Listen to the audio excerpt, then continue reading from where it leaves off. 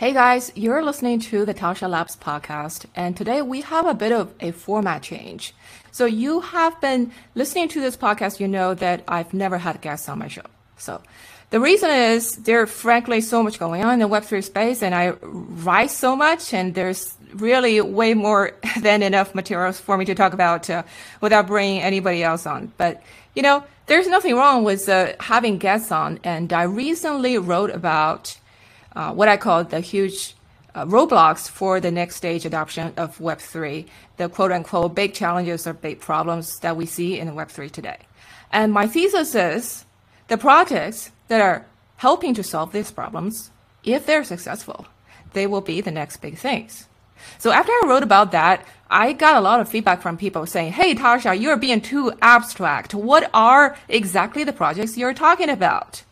So I figure it would be useful to bring some examples of the projects on that I think are doing the hard things and doing the big things that, you know, will give people some perspectives on what you can expect or what's going to be coming in the next couple years in the space, right? So, and also if you are a founder, operator in the Web3 space, I also hope that this will be helpful to you in the sense that, it'll be useful to see what other people who are solving hard problems in the space and what they're doing and how they're navigating some of the challenges. So I hope that will be helpful to you if you're founder navigator in the Web3 space. Also want to emphasize that obviously none of this is investment advice, and I'm not endorsing any projects that I potentially bring on this podcast because frankly, I bring those projects on because I'm curious if I see them doing interesting things and I want to know more.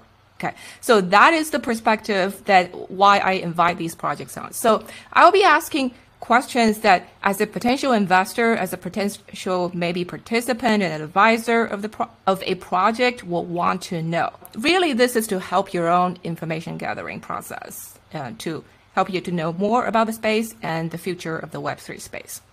So today we are going to be talking to Jog, who is the founder of Say Network.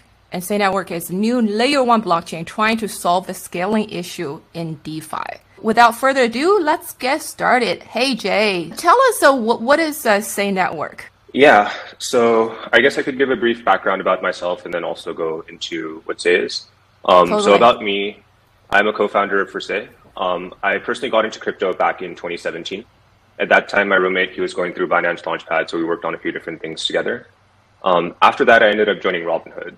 So I spent almost 4 years at Robinhood, saw the company 10x, and it was definitely interesting to work over there because one thing that Robinhood did really well is they were able to get retail to start trading options. People in TradFi have tried to do that forever. In DeFi, protocols have been throwing incentives to users to be trading, and no one else has really been able to replicate that. So I think Robinhood did a really good job with that. On the other hand, the way that Robinhood handled GME was definitely a mess, and I'm sure you were following along with it last year, but from a public standpoint, it was not very good. And also from like an internal standpoint, there was just a lot of lack of transparency. That kind of left a bad taste in my mouth. So because of that, last year, my co-founder and I, we decided it would be interesting to build something like Robinhood on-chain. Specifically, we started building a derivatives exchange on-chain. And this led to us investigating all the layer 1s, layer 2s, and all of the other infrastructure out there. And we ultimately came to the realization that building an exchange on-chain, especially an order book exchange, doesn't really work. So because of that, we started building Say, which is an L1 that is optimized for exchanges and trading. So who are your target users? What kind of users will benefit from the Say Network? Yeah, so what Say is an L1 chain that has an order book and magic engine that's built into it. So any kind of exchange that wants to build on top of Say can make use of this order book primitive. And they can easily create new markets, and they can make use of the matching engine to help match and fill trades. So a very clear type of user would be a developer that's trying to build an exchange, especially an order book exchange. They could pretty easily build on top of Say. But what we've been seeing now is that in any kind of DeFi ecosystem, there tends to be strong network effects. As soon as you have one project that is able to get a lot of TVL and a lot of users, it becomes very strategic for other projects to come into that same ecosystem and start building, right? So at this point, what we've seen is we have over 50 ecosystem projects that are building on top of Say. And these are teams that have come from other ecosystems like Solana and Terra and Near. And yeah, I mean, all of them are just pretty excited about the DeFi ecosystem that Say is enabling, not just directly through the DEX-related use cases, but just in general, because there is going to be an entire kind of DeFi ecosystem that gets built out over here. Okay, so if I hear you correctly, the basic use case is for, like, for example, a DEX that wants to use a on-chain order book. Exactly, yes. So if we step back for a little bit, okay, because over the past couple of years, the major innovation in decentralized exchanges is automatic market makers. So that's what like protocols like Uniswap use, right? So can you tell us, just compare like the AMM and the order book, right? So first of all, why did the decentralized exchange start with the AMM approach, not order book approach? Yeah. So order books are effectively the backbone of how traditional finance works right now. It is the default way that exchanges work in TradFi. The problem is that you can't easily bring that onto a blockchain because things get too expensive and slow, especially on Ethereum L1, which is where a lot of DeFi was happening before. So one of the major reasons that AMMs were kind of created and became more popular in DeFi is because of these limitations around building an order book on chain.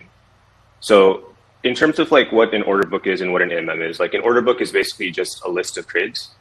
So it'll have a list of people that say they want to, let's say, buy Bitcoin for $9 and sell Bitcoin for $10. Whereas an AMM is a pool where people can go and deposit, let's say, 2 tokens, and then other people can come and trade against this pool. So with an order book, you need people who are called market makers to be putting trades on this order book so that other people can come and buy assets from it. And this requires a lot of transactions to be going through, which doesn't really work on any kind of general purpose chain. Definitely did not work on Ethereum. On the other hand, with an AMM, it's very simple. You can have liquidity providers that just passively put in a couple of tokens, and then afterwards people can come and trade against them. So that's why DEXs have been historically built on top of AMMs, at least in DeFi so far. And we think that newer L1s like Say, for example, that have really high throughput, really low latencies will be much better at enabling any kind of order book based use case because they're kind of solving a lot of the problems that we're seeing right now with trying to build an order book on a general purpose chain like Ethereum or Solana. So, well, in addition to that, and by the way, thanks for the overview of the comparison of the two models. But in addition to that, is it also correct to say that AMMs are really more suitable for a wider variety of assets? Because for an order book to work, you need to have orders, right? So for a really long tail asset, like if I launch a Tasha coin today, right? I have like 5 holders of this token, let's say on day one. And I have like, I don't know, $10,000 of liquidity. For this token, that order book will not work, right? So in the case of the DeFi space, anybody, because it's open and permissionless, anybody can launch any tokens. So it's really the AMM approach is more user-friendly for the long tail of assets. Is that correct? Yes, I would agree with that statement. So if you're getting a new token created that's going to have very low liquidity, or even like an established token with very low liquidity, it's going to be difficult to find market makers who will help provide these orders to be placing on an order book to be enabling seamless trading. So I think there's a few types of use cases where AMMs end up being a better choice. Long tail assets end up being one of these use cases that are better. The other use case is if you primarily want retail to be providing liquidity. In that case, retail isn't going to be updating their positions every single block or like every single second or something. So in that case, it ends up being better to have an AMM supporting the exchange as well. But in a lot of other cases, especially if you have deeper liquidity or market makers are open to making markets, an order book ends up being better because it leads to better pricing and better capital efficiency than making use of an AMM sell approach. Got it. So obviously, we've had order books on chain before. A famous one is Ethereum and Solana, right? So what's not working in Ethereum? Why do we need a new chain for order books? Yeah, so we don't really think it's Ethereum's fault, but we think that fundamentally you can't build an order book on a general purpose chain. It just does not scale. And there's a few different issues that come up. The first issue, which is particularly true for Ethereum and also other exchanges built on like Ethereum, for example, is tied to network congestion. Basically, you are not going to be necessarily able to always get in your trade. This ends up being really, really bad for any kind of order book based exchange because in an order book based exchange, you need market makers to be constantly updating their positions. And if they have congestion issues, then they will not be able to cancel their positions. And then other traders who might be able to get in a trade will be able to pick them off. So this ends up being really, really negative. And that's one of the reasons why Serum has been having some trouble. The other issue is just tied to latency. So you ideally want block times to be really low, which for a lot of exchanges that are not built in the Solana ecosystem, like they're honestly quite so. Like even newer blockchains right now, like Aptos and Sui, they have around 2 to 3 second block times, which is not ideal for an order book. So that ends up being one of the other issues. And the last issue is that if you're building an order book as a smart contract on the layer 1, you can't really optimize the layer 1 to lead to the best performance for the order book. I mean, we think that's pretty important for any kind of DEX because DEXs are one of these really finicky types of applications that have really high throughput and latency requirements. And if you're able to make optimizations to better support an order book, it's going to lead to much better user experiences. And you can also help things such as preventing front running. So that's why we decided that it makes a lot more sense to build a layer 1 that is optimized for trading. So we've been able to make a lot of changes at the chain level to, first of all, support a matching engine that is able to do things very intelligently. And we've also been able to change the way that consensus and block propagation work to lead to better performance. So at this point, Say is the fastest chain to finality out there. In our DevNet, we're seeing 600 millisecond block times. We have ideas how to make that even faster. And if you compare this, like Solana, for example, it has probabilistic finality. So it doesn't actually get finalized until 2 to 3 seconds after, I guess, a block has been technically committed. So yeah, we think that the approach that Say is taking is going to be pretty interesting in the future. So if I hear you correctly, what you're saying is on a generalized blockchain like Solana, because you have so many other applications running on chain, and any kind of congestion that coming from other applications is going to affect your order book executions. But the order book is the type of applications that need to be like consistent and reliable. So you need some kind of consistently faster throughput and finality. Is that right? Exactly. So Solana was originally made with the intention of being like a finance hub. And at that time, it wasn't really having any NFT mints or any games or any kind of random miscellaneous activity happening on the blockchain. But what has now become the case is that Solana is becoming much more geared towards NFTs and games. And as a result, DeFi is being put on the back burner. And whenever things like NFT mints happen, for example, that leads to just traders not being able to get in their orders. And that severely impacts the performance. One other thing that's definitely interesting about Solana specifically is their programming model only allows you to update a certain number of accounts per transaction. And the way that this manifests itself in Serum's case is that Serum is not able to have a user place a trade and have it get filled in one transaction. It actually takes 3 separate transactions. And there's someone that's actually running a crank turning process off chain, which basically takes, like, users need to place a transaction that'll add their order to a queue.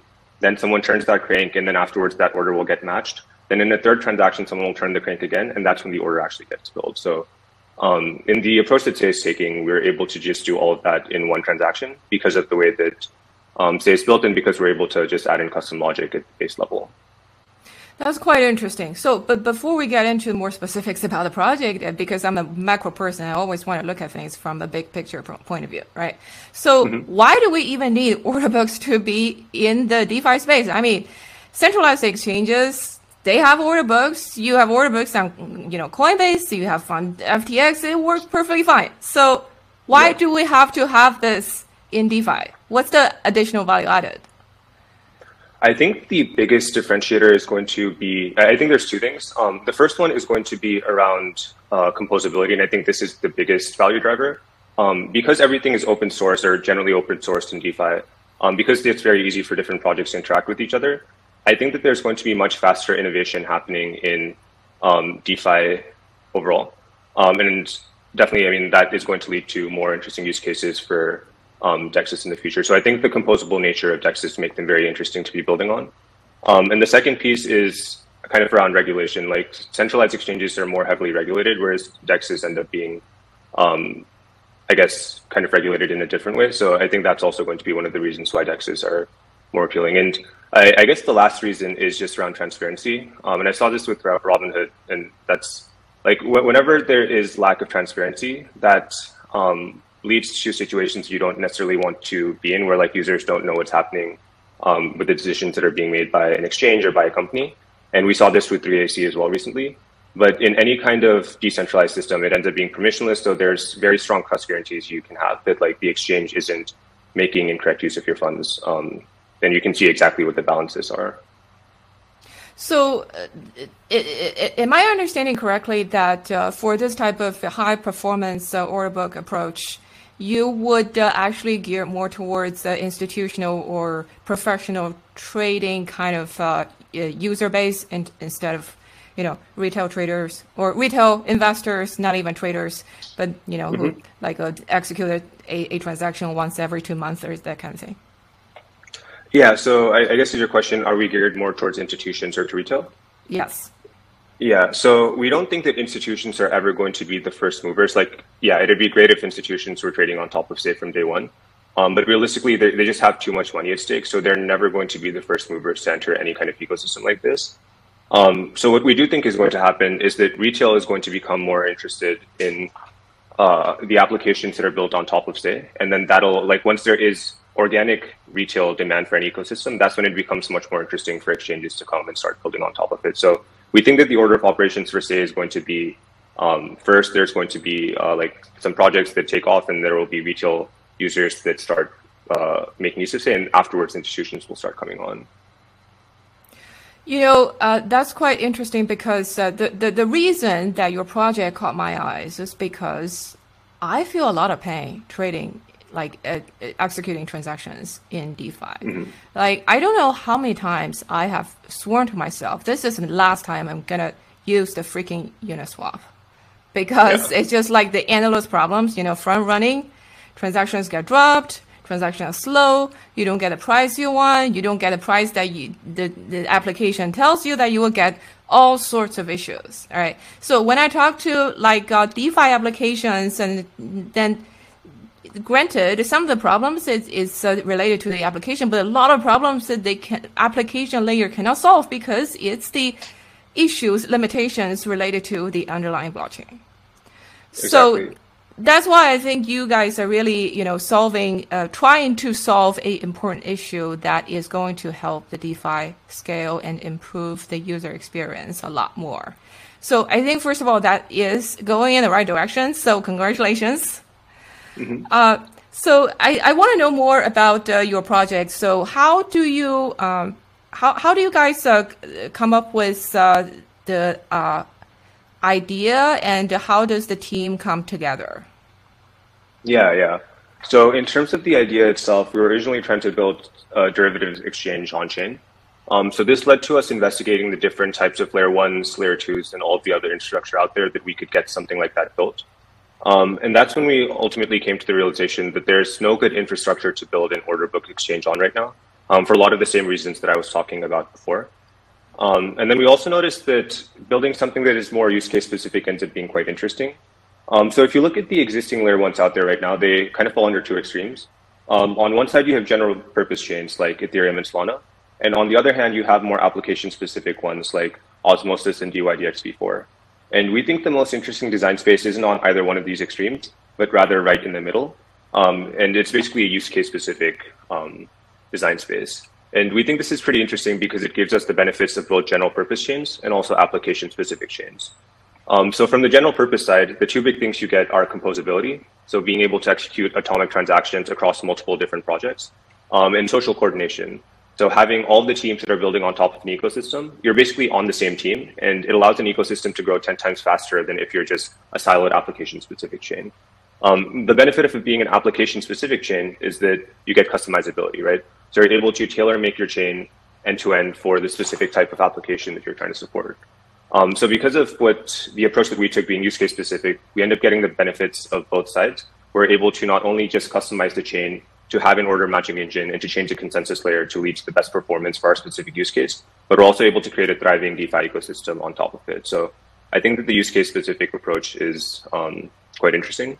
And in terms of our team itself, it's just me and my co-founder, Jeff. Like, we originally were part of the same debate league back in high school. So we both grew up in the Bay, and then we kind of debated against each other. And then afterwards, my friends from high school went to Cal with him. So then they became really close. And then afterwards, I started hanging out with him. We started our last company together in 2019, and then 2021 we decided that we wanted to run it back, and that's kind of how everything got started with Say. Got it. So as you said, you are kind of in between the application-specific chain and general-purpose chain because you want to capture just serving the DeFi industry and specific type of DeFi applications. So if I'm a decentralized exchange, I could have just like built my own rollup, right? I can go become a layer 2 on Ethereum or on whatever, like DYDX did. And like you said, I can maybe customize the infrastructure more compared to using someone else's infrastructure. So what's the value added of Say to convince me to actually build on Say instead of run my own chain? Yes, so a few different thoughts around that. The first thought is that it's really, really difficult to build your own infrastructure and also build your own DEX on top of it. Like these are two of the hardest problems out there in crypto right now, and trying to solve both of them at the same time is very difficult to do. So we think it makes a lot more sense to focus on just building a good DEX and leaving the scalable infrastructure piece of it to someone else. The second thought is you mentioned rollups on Ethereum. We don't think that rollups on Ethereum can handle the kind of throughput that an order book needs. The advertised throughput that all of these rollups are supporting around like low thousands of transactions per second, and like the actual performance you see is even less than that, like in the hundreds of transactions per second. With DYDX v3, with their kind of centralized order book approach, they are already seeing around 1,000 orders per second they need to process. So even the current rollups out there don't really work for an exchange like DYDX, and that's just one exchange, right? And as it scales, it's going to become even more problematic. So as a result, that's why DYDX is moving over to the Cosmos ecosystem and creating their own blockchain, because they saw the same issues around that. The last thought around why build on top of Say versus creating your own chain, I think it falls kind of around this idea of network effects of DeFi ecosystems. Like if you try to create your own L1 chain, then you need to get everything up off the ground. Like you need to set up the onboarding tooling, you need to set up the kind of like setting up the bridges and everything else that is required to get an L1 off the ground. Whereas if you build on top of Say, and we already have applications that are there, there's already users, there's already TVL, so it makes it much easier for you as a new exchange to get kickstarted versus needing to set up everything by yourself. So in terms of performance speed and finality, that kind of parameters, can you give us some numbers in terms of comparisons of Say compared to, I don't know, Solana or Nasdaq? Yeah. So Say is currently seeing 600 millisecond block times in our DevNet, and this is with a kind of internationally distributed validator set. In our internal testnet, we actually saw 300 millisecond block times, and this is with validators that are kind of in the same geographic region. So it's definitely quite fast, and this is using Tendermint Core, so it's delegated proof of stake, and it's going to have instant finality. In terms of the upper bound for what we're seeing around 18,000 orders per second that can be processed. And these 18,000 orders per second come with 800 millisecond block times. So it's definitely able to handle the kind of load that you would want to see from an exchange standpoint. In terms of Solana right now, so Solana has probabilistic finality, so it's not actually finalized until around 2 to 3 seconds after a block has been kind of committed. So because of that, like it's definitely not ideal to have like kind of this probabilistic finality approach. We think an instant finality approach makes more sense. And yeah, I mean, in terms of Nasdaq, it's in the hundreds of thousands of orders per second that they're able to process. So Say is working to help scale the infrastructure out, but realistically, the point in which we would be processing hundreds of thousands of transactions per second is when Say is already one of the biggest blockchains out there. So we do have ideas around how to scale Say, but right now we're focusing more on getting ready for mainnet and launching the core chain rather than trying to kind of optimize before we even have any users on mainnet. But you're claiming that you're the fastest chain, layer 1 chain out there for DeFi. So that's kind of a big claim, right? Don't you think so? I mean, we definitely are the fastest chain out there right now. Like if you look at the kind of lower bound for block times that we're seeing, it's substantially faster in terms of actual finality than any other chain out there. And I mean, we have an incentivized testnet that's running, a devnet that's running, and yeah, I mean, we are definitely seeing block times that are faster than Solana or other ecosystems as well. So I think that there is data to back that up.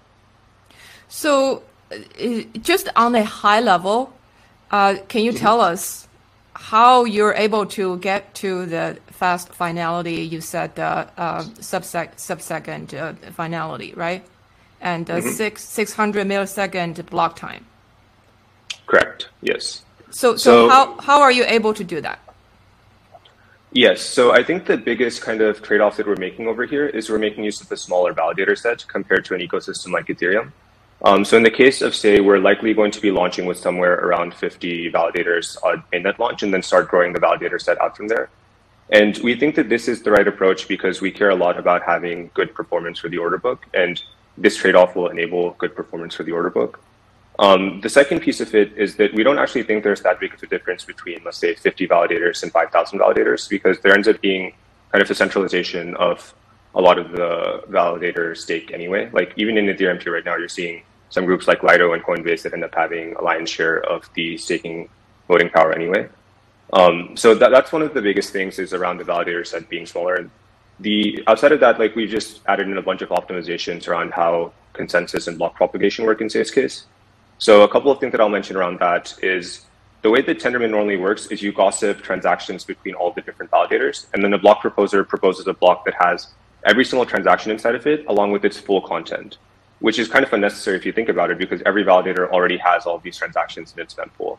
So what we're doing is we're proposing blocks and only including transaction hashes inside of these block proposals. And by using this approach, we decrease the amount of bandwidth that's necessary to send the block proposal to the other nodes. And if for some reason one of these nodes doesn't have one of these transactions, then they can just pull it from one of the other nodes. So that's one thing that we're working on. Another thing that we added in was around optimistic block processing. So there's different phases of voting in Tendermint. So we are voting, after the pre-vote step is done, we're starting to optimistically process the block, which leads to improved performance as well.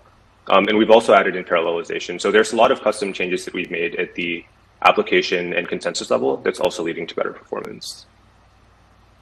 That's interesting. So in terms of executing the project, when you got the idea of starting Say, what are some of the first things that you did?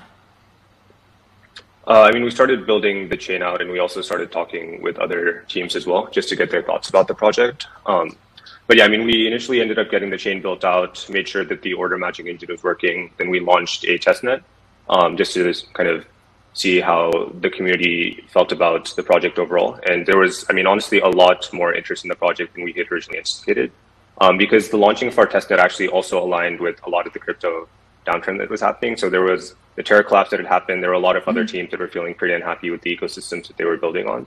So even pretty early after launching on testnet, there ended up being a lot of interest from teams in like Solana ecosystem, Terra ecosystem that wanted to come and build on top of Say, just because it seemed like an interesting way for them to build a good exchange.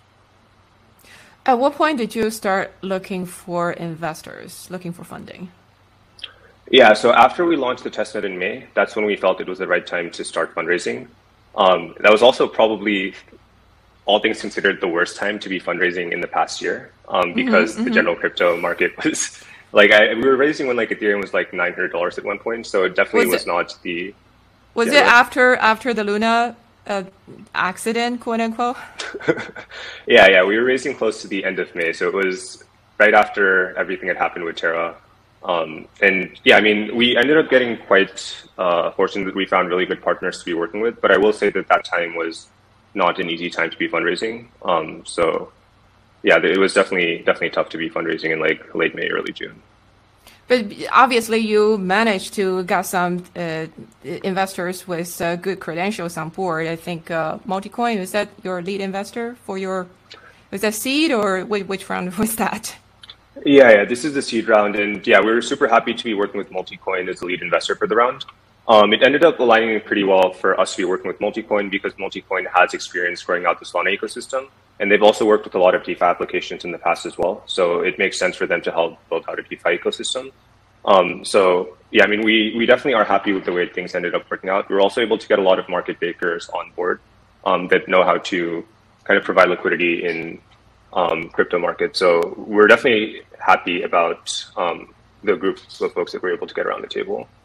So did you have any personal connections with them, or did you reach out cold?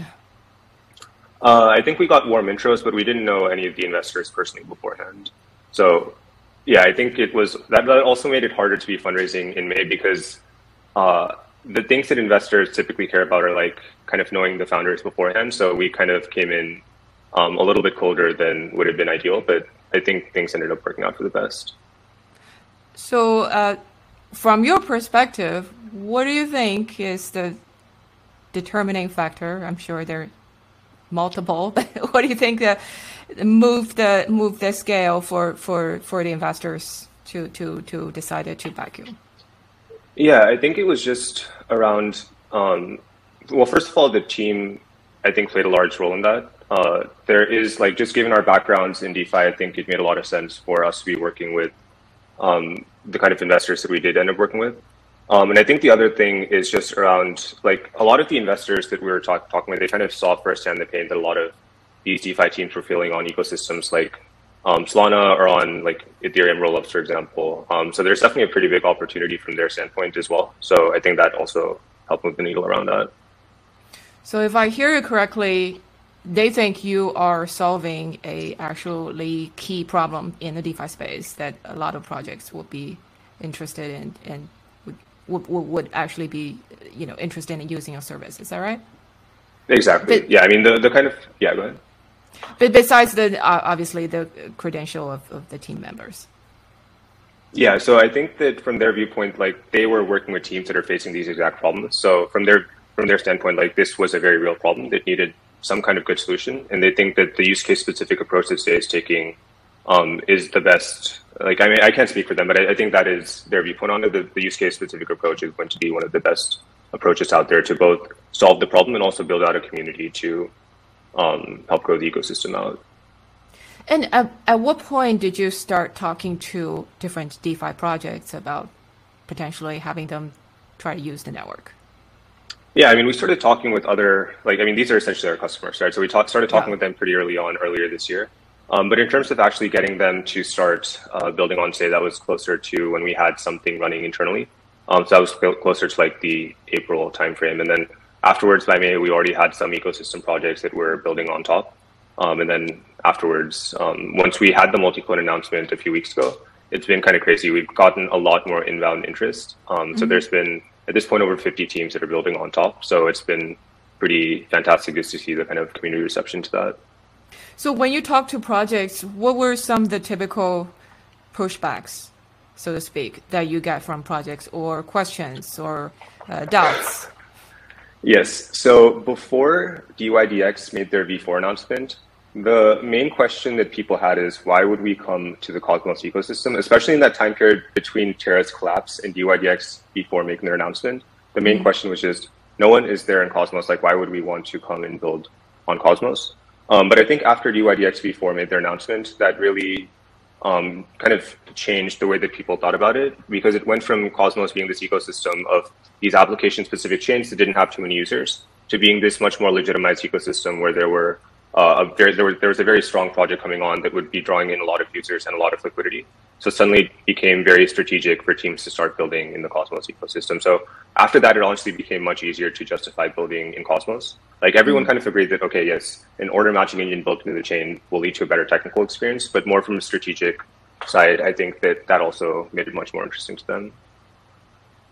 I see. So do you see any change in projects' attitude after the ETH merge? No, I mean, I think that the thesis is still the exact same of building on top of Say. And the merge doesn't really change anything around that. Like, in terms of performance for Ethereum, it's not really going to change until they launch their sharded architecture. Yes. So sharding is, like, I think that's going to be like 2023 sometime, and we'll see when that actually ends up happening. But even with sharding, like, the approach that they're taking is they're treating these shards as these data availability layers, and then there's going to be rollups that are actually handling most of the computation. And these rollups are not necessarily going to be natively interoperable with all of the other rollups. So because of that, we don't actually think that a lot of the problems that currently exist with Ethereum rollups are actually going to get solved with sharding. But we'll see what ends up happening over the next couple of years. But I mean, for now, like, teams want to build now, and Ethereum doesn't really solve those problems. So what are some of the projects that are starting on Say? Give us some examples. Yeah, so one that's already usable in the incentivized testnet is called Vortex. So Vortex is a perpetuals exchange built on Say, so it's making use of the order book and matching engine. So you can go ahead and play around with that right now. Another one that's pretty interesting that recently announced they're launching is UXD. So that's a delta neutral stablecoin. And to enable this delta neutral position, they have a long position, which is a spot asset, and then they have a short position, which is a perp position that they open on Vortex. So in their case, it ends up being very interesting to build on top of Vortex. So they're almost code complete at this point, and we'll see when they end up launching. Another project to highlight would be Axelar. So Axelar is a bridge that helps bring, in our case, the biggest thing that we need on Say is USDC, because Say is already IBC enabled and it can interact with the other Cosmos chains that have enabled IBC. So the biggest missing piece around that was USDC. So now there's a stable coin that we can rely on for a lot of the cash settled exchanges. So that's another project that has made an announcement about integrating with Say recently. Yeah, so that's actually something that I was going to ask you, is this interoperability and or cross-chain messaging and cross-chain bridging, because if you're only serving DeFi projects and DeFi projects, they're supposed to serve other applications on chain, right? So given that you are kind of you think of the real world counterpart, you will be aiming to become a New York or Singapore or London kind of financial center kind of thing, right? So, but then these applications, they need to serve other industries. So that means some kind of bridging, some kind of like messaging cross-chain need to be involved. Yeah. But this is not a very developed space in blockchain space right now. So how do you think about that? Exactly. So in general, it's not very developed, and a lot of ecosystems have bespoke bridges between them that historically have gotten hacked quite frequently, unfortunately. This is actually one of the reasons that we're very happy that we decided to build using the Cosmos SDK initially. So I mean, at this point, we've forked both Cosmos and Tendermint Core. But one of the things that we get by using Cosmos is IBC connectivity. So IBC stands for inter-blockchain communication. It's a protocol that allows there to be more trustless bridging and essentially data transfer between different blockchains. So the way that IBC is commonly used right now is to transfer assets, like basically bridge them between like Cosmos Hub, for example, and Osmosis, but it's also going to be used for a lot of other use cases. So one of the things that's more interesting to us is around interchain accounts. So you can have an account on let's say there's a chain, we could say Cosmos Hub, and they want to execute a transaction on Say. They can just make use of IBC, and there would be the controller chain that would enable a transaction on the host chain. And then you would never need to actually do anything on the host chain directly from the user point of view. So we think that there's a lot of pretty interesting use cases of IBC that just because Say is kind of built with the Cosmos SDK, we benefit from pretty naturally. Yeah, but that only serves the projects in the Cosmos ecosystem, right? And we know that that's not where the most of the DeFi liquidity are. Most of the DeFi liquidity is still in Ethereum ecosystem. So, do you think for projects that want to get more liquidities, they will be like, well, this is too far away from where our users' money are, and we don't want to use bridges because bridges are dangerous.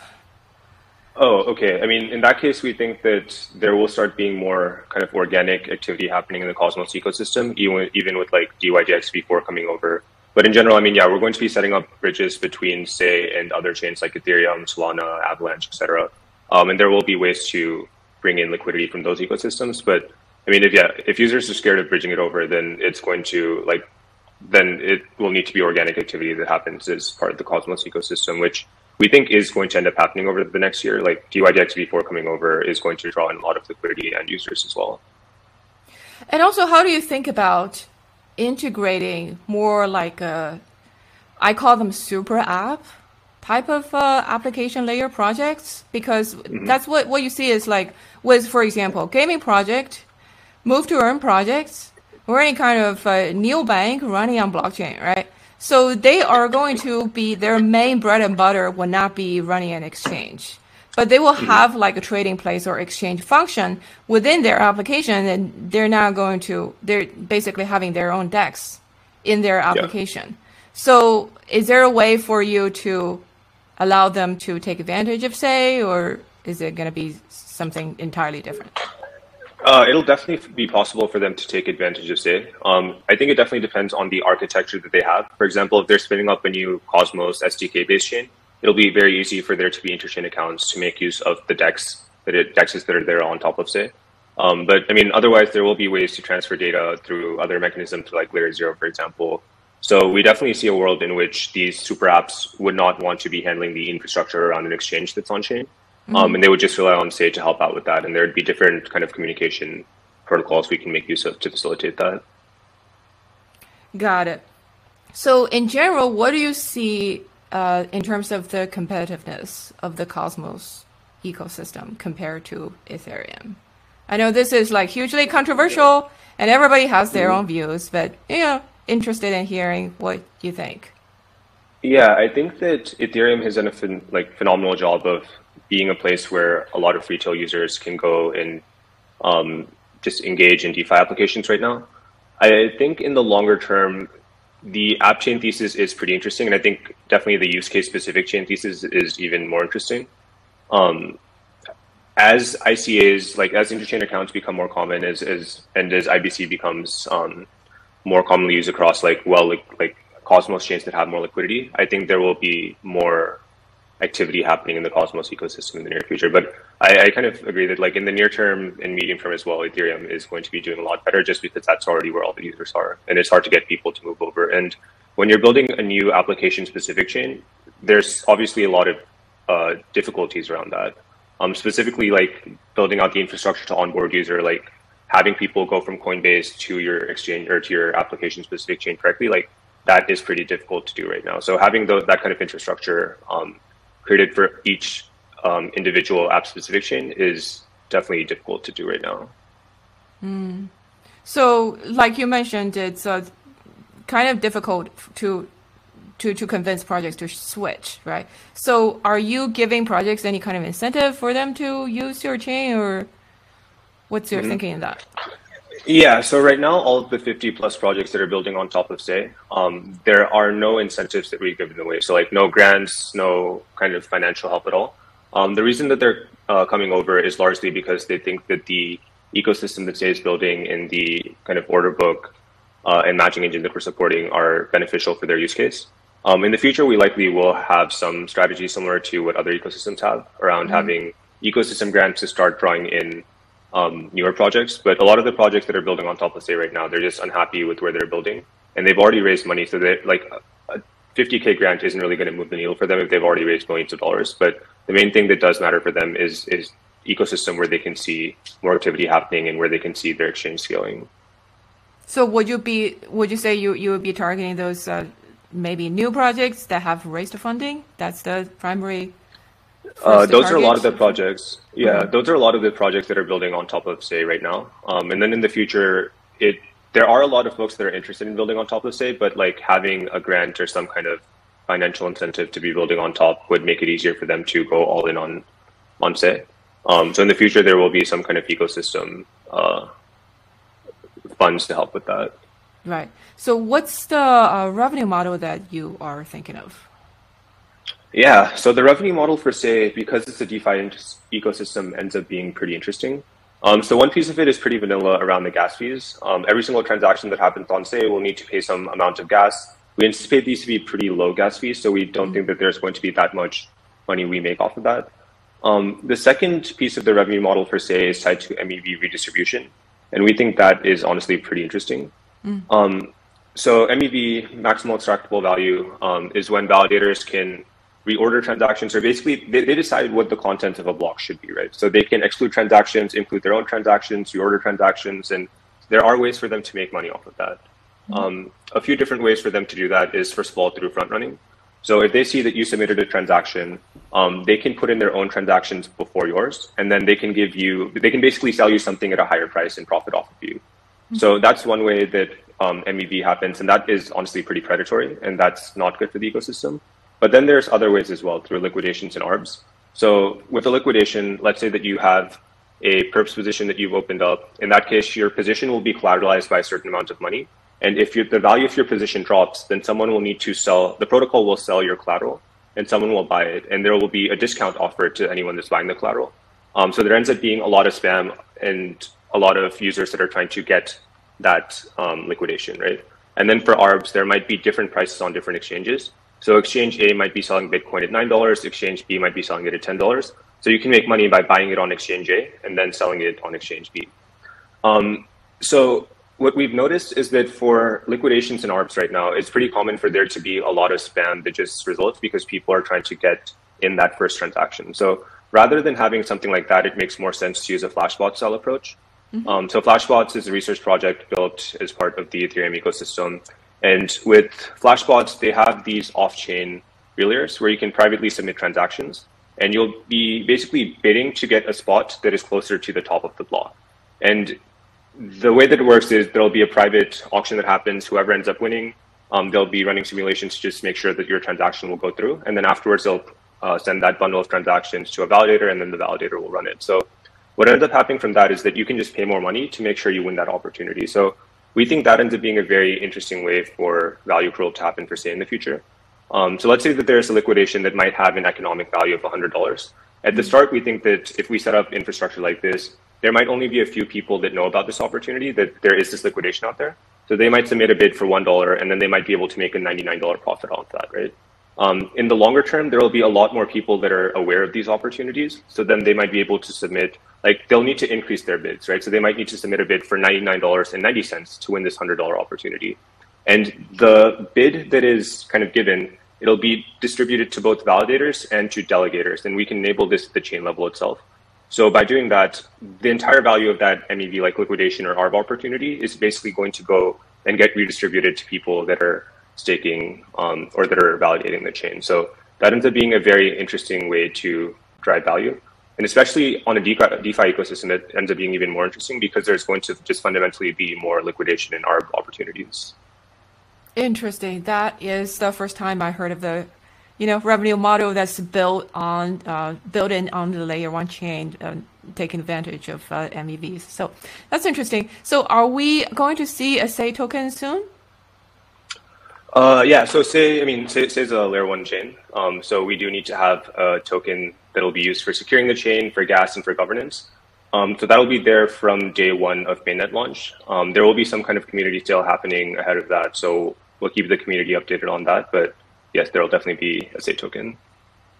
So give us some update on what's what are we going to see in terms of timeline of major events? And you mentioned also before we started the conversation that you had some new updates that just happened recently, right? Yeah. So today, okay. So in terms of timelines for SAY specifically, we're currently in an incentivized testnet period. So from the engineering side, there's a few optimizations we're trying to make to the chain itself, and then afterwards we'll go ahead and get audited, and then we can launch on mainnet after that. So that'll probably be sometime closer to the end of Q4 or early Q1 of next year.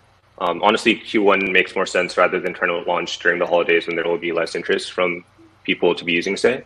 The second thing that just happened is that today, one of the teams that we've incubated called Nitro, it came out of stealth. So Nitro is an optimistic rollup that's built on top of SAY, and it's supporting the Solana C-level execution environment. And we think this is really, really interesting because no one has really built a Solana execution environment before. And from SAY's standpoint, what we really care about is just enabling the best DEX infrastructure, right? We don't care about what language it's in or what kind of execution environment is being used. So this is very interesting for us because it is possible now for Solana teams to come and start basically engaging with the Cosmos ecosystem through SAY in a very seamless and efficient manner. So instead of EVM, this is a SVM?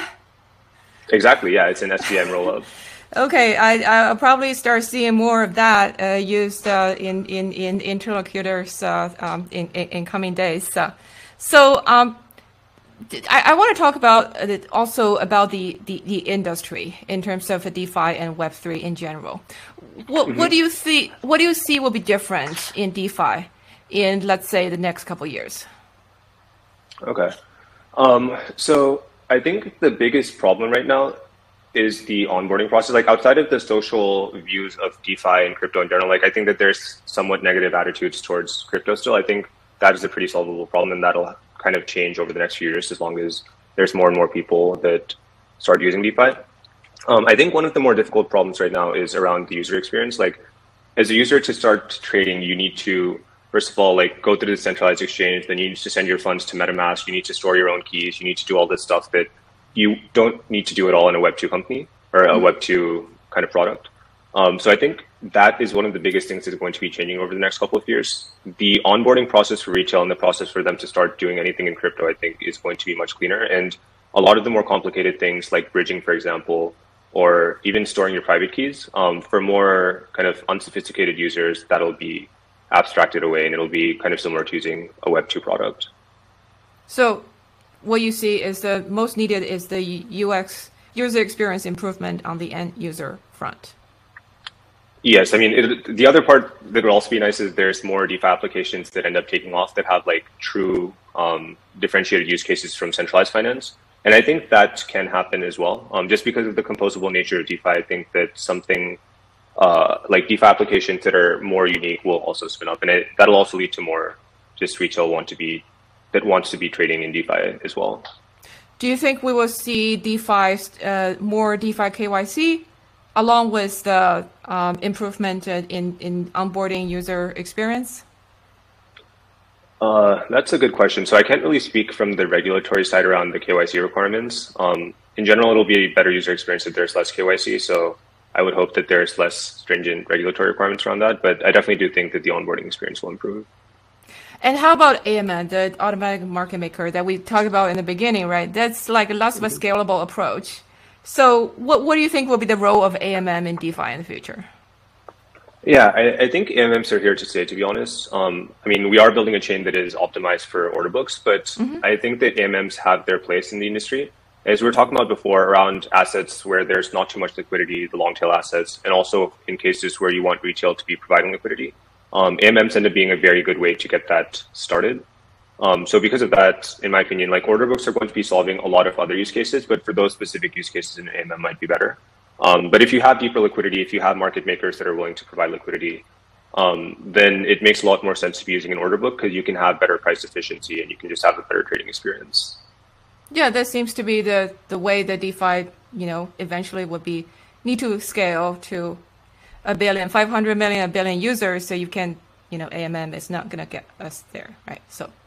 Yeah, I think that DeFi in general will start mimicking a lot of the things that have happened in traditional finance. So anything that we've seen happening and being successful in TradFi, I think that DeFi will start having parallels in its own way. And like we're seeing this with MEV as well. That's kind of similar to the PFOF system that's there in the traditional finance world. So I think there's going to be similar to what? PFOF, profit for order flow, in the traditional finance world. So I'm just saying that like MEV kind of is similar to that. And I think there's going to be more and more parallels like that we start seeing. And order books are going to be one example of those. Interesting. So, as we are wrapping up, I also want to know, in terms of your personal experience as a founder, as an entrepreneur, right? What are some of the things that you learned since you became a founder that you think other founders should take note? Yeah, so I think probably two things, and they're both around like team building.